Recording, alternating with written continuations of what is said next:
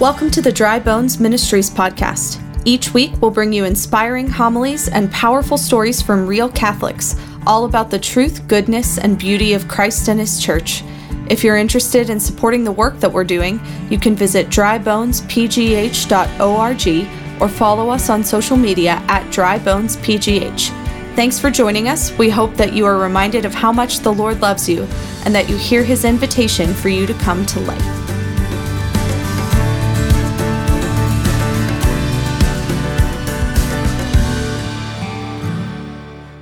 Folks, this gospel is so important. The next 4 Sundays, we're going to read the Gospel of John chapter 6.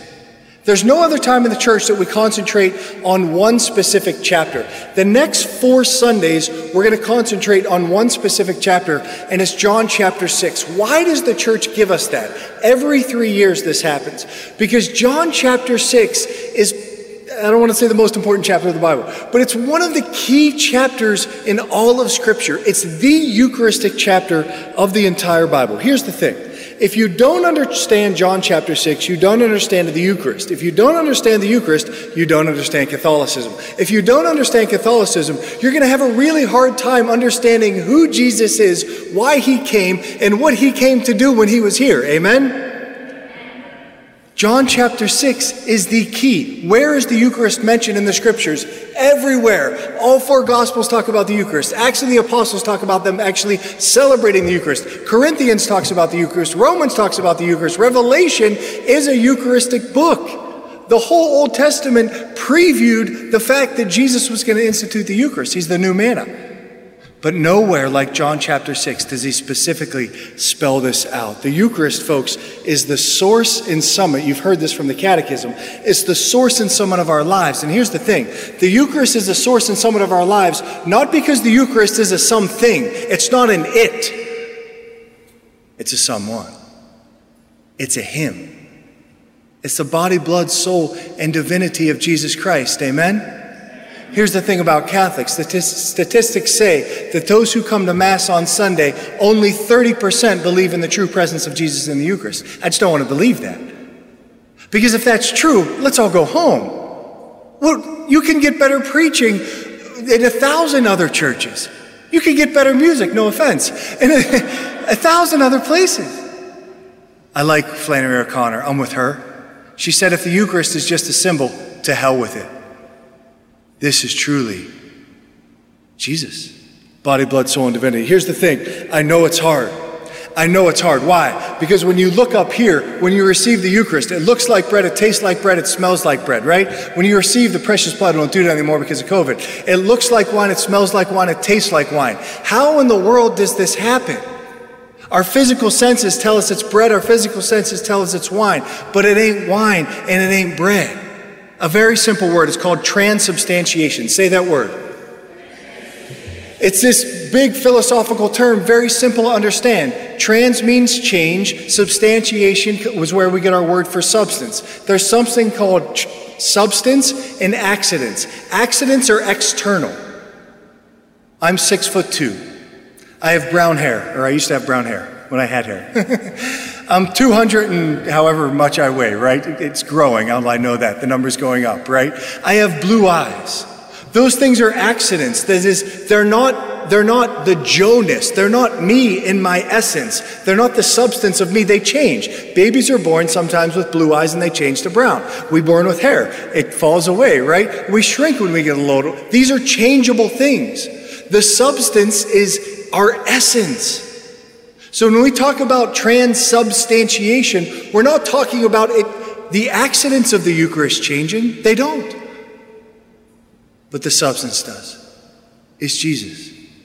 I know it's hard. There's 1,000 miracles, Eucharistic miracles to choose from.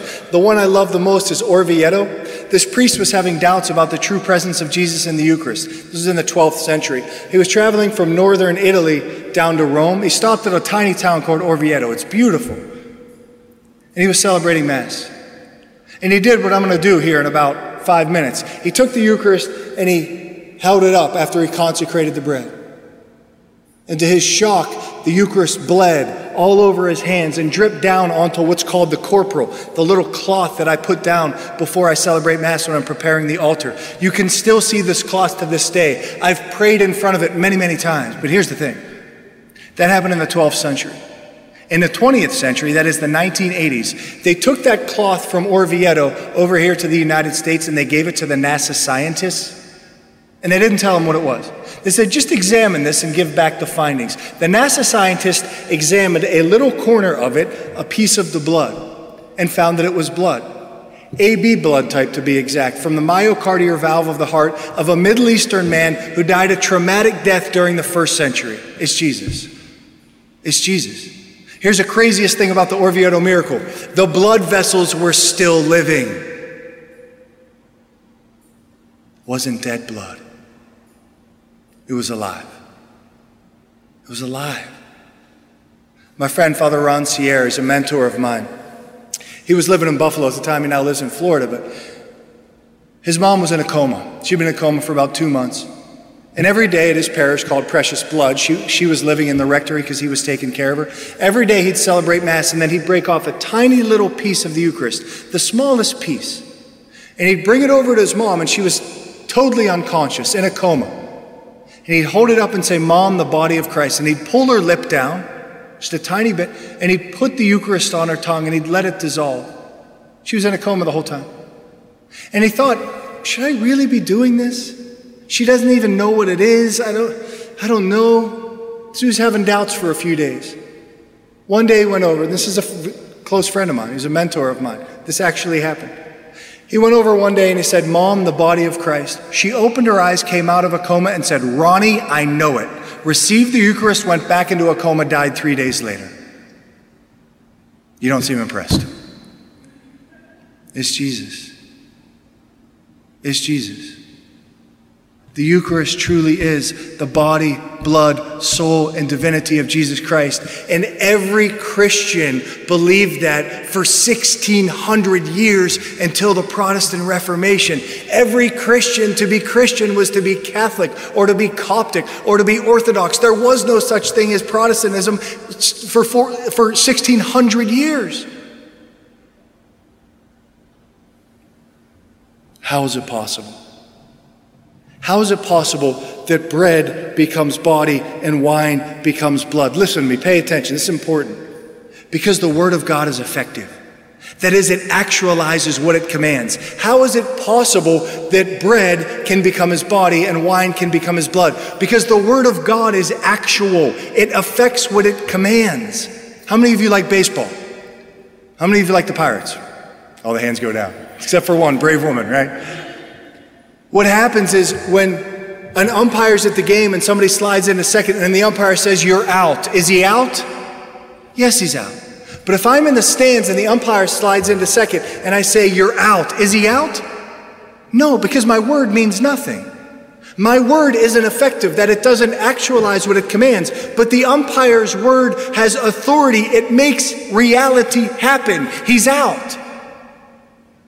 It's the same with God, except he affects all of reality. In fact, in the beginning, which is Genesis, God said, let there be light, and there was. God said, let there be light, and there was. Jesus told the storm to be calm, and the storm was. He told the dead man, come out, and the dead man. He said to the little girl, rise, and the little girl. He said that the leper be clean, and the leper was. And he said, this is my body, and it's his body. And he said, this is my blood, and it's his blood. If you don't believe, why would you be here? If you're not trying to believe, if you're not actively trying to believe in the true presence of Jesus in the Eucharist, why be Catholic? Because that's what I was raised in, Father. Those days are over. We need to take the next step. We need to take the next step in our faith. Just showing up at Mass on Sunday, so dead. I travel all over the country preaching. So often I go into Catholic churches. You know what I feel like I'm in? I feel like I'm in the movie The Sixth Sense. I see dead people. It's time to change. It's time to come alive in the power of the faith and the reality. I know, I get it. I too was bored out of my mind into my late 20s with Catholicism. But it wasn't Catholicism that was the problem. It was me. It was me. Personal responsibility. The Word of God is effective. It actualizes what it commands. When he says this is, it is. And I just don't think it's a big deal for God. The one who made everything out of nothing can certainly make something into something else. The one who made everything out of nothing can certainly make something into something else. The one who made wine from water can certainly make bread into body. It's just a symbol, Father Joe. Such a paltry argument. It has no weight, nothing to stand on. Just a symbol. Read John chapter 6, just a symbol. Just a symbol. Again, if it's just a symbol, to hell with it. Let's all go be Lutheran or something else. Jesus spoke symbolically a lot in the scriptures. He spoke a lot in the scriptures symbolically. He said, I am the vine. Nobody said, you're crazy. You think you're a vine. They knew he was speaking symbolically. He said in John chapter 10, I'm a gate. The gate. Nobody said, this guy thinks he's a gate. He's lost his mind. He said, I am the good shepherd. Nobody said, you're not a shepherd. We know you're a carpenter from Nazareth and your father was a carpenter. They knew he was speaking symbolically, so they all got it. But when he said, my flesh is true food and my blood is true drink, unless you eat my flesh and drink my blood, you have no life within you, they all left. Because they knew he wasn't speaking symbolically. They knew he was speaking literally, and they went, this is too much for us. In fact, the actual scripture says, this saying is too hard for us. Who can understand it? We're out. That's John 6, verse 66, by the way. Remember what Jesus does. He turns to his disciple and he says this, will you too leave? Will you leave like the others did? All those fleeing, flocking away from the church. Will you leave as well? Peter, Lord, to whom shall we go? You have the words of eternal life. Where could I go? And Peter was saying this, I don't fully understand. I don't know how you are going to give us your flesh to eat and your blood to drink. I don't get it. But I've seen you walk on water. I've seen you raise people from the dead. I've seen you take a man whose hand was withered and make it straight. I've seen you cast out demons. I don't fully understand how you are going to do what you just said you're going to do, but I believe you are God and I have seen the witness. And so I'm not going anywhere. You have the words of eternal life. And then on Holy Thursday, Jesus took bread and he said, this is my body, and he took wine and this is my blood. And Peter must have thought in his heart, thank God I stayed, I get it now. I understand.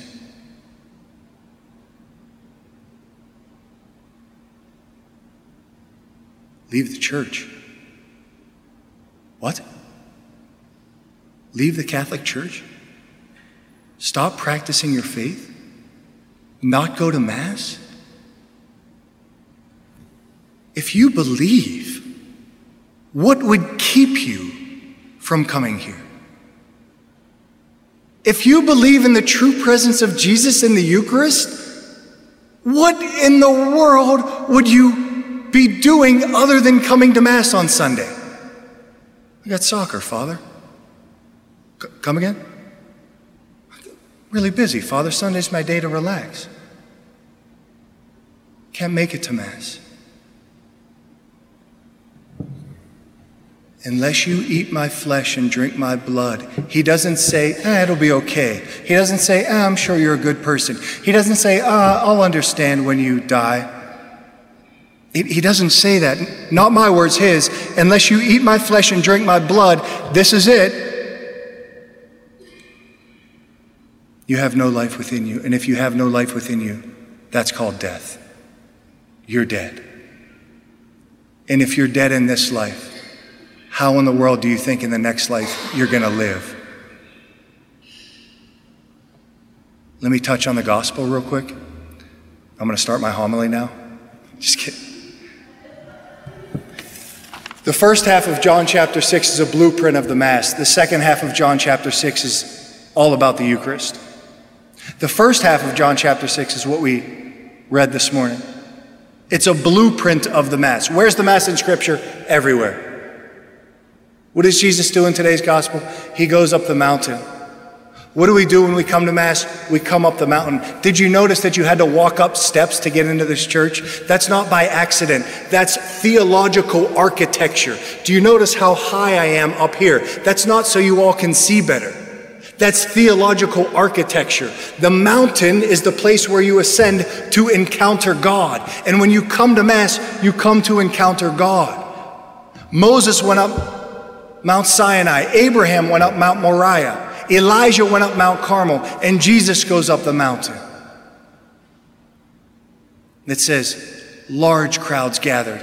I know there's not a lot of people here at Mass. There's a lot of people watching at home. But I want you to remember this. Catholicism is the fastest growing religion in the world. Not in the West, but certainly in Asia and in Africa. It's over 1 billion members strong. So today, on this Sunday, right now, there are 1 billion people going to Mass. And every city and every town and every country in the entire world. I'd call that a large crowd. So the large crowd gathers and goes up the mountain. And Jesus sits down and teaches the people. What do you do after the Gloria? You sit down and you're taught by what? By the Word of God. By the Word of God. But we don't pay attention.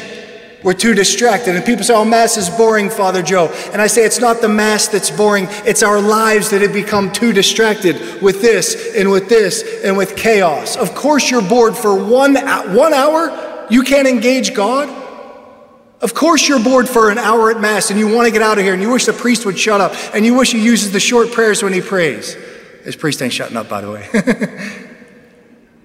Because the rest of your life is so distracted. Of course you have no peace. How could we expect as a church you to be able to sit here in silence and pray for an hour if the rest, every second of the rest of your week is chaotic? So what do people say? Make the Mass more exciting, Father. Get lasers, get guitars, do stuff. Make it more like the world. And my response is, the last thing I want the church and Mass to be is an image of the world. What? Here's a good one too. Why don't the church get with the times, Father Joe? And I say, oh, because the times are going so well? Because the times are going so well. It's foolish. No, church doesn't conform to the world. World is evangelized by the church. So he sits down and he teaches them. And it says that everyone's hungry. Of course we're hungry. You're hungry, I'm hungry. I come to Mass with a hunger. That's why when I'm at Mass, I'm here. I receive the Eucharist. It gets in, not just to my mouth or my stomach, but to my heart because I yearn for Christ. He feeds them. That's what Jesus does. Feeds us with the most important food we could ever receive. Our hearts are made for God, and God is what you get when you receive the Eucharist. They all ate and they were satisfied. Before he feeds them, he does something I'm going to do in a second. He takes the bread, he blesses it, he breaks it, and he distributes it. What does the priest do? You'll see me. I'll take it, I'll bless it, I'll break it, and then I'll distribute it. Maybe this wasn't the homily you were expecting when you showed up at St. Mary of Mercy Church. But if we don't understand the Eucharist, we don't understand Catholicism. And if we don't understand Catholicism, we will not understand the most important thing that is person in life. Jesus. Let's pray for the rest of Mass. We got 20 minutes left. Let's pray for the rest of Mass, that our family members who have left the church and stopped practicing the faith for whatever reason might once again receive the gift of faith, and that our faith would deepen so that we could actually live what we believe.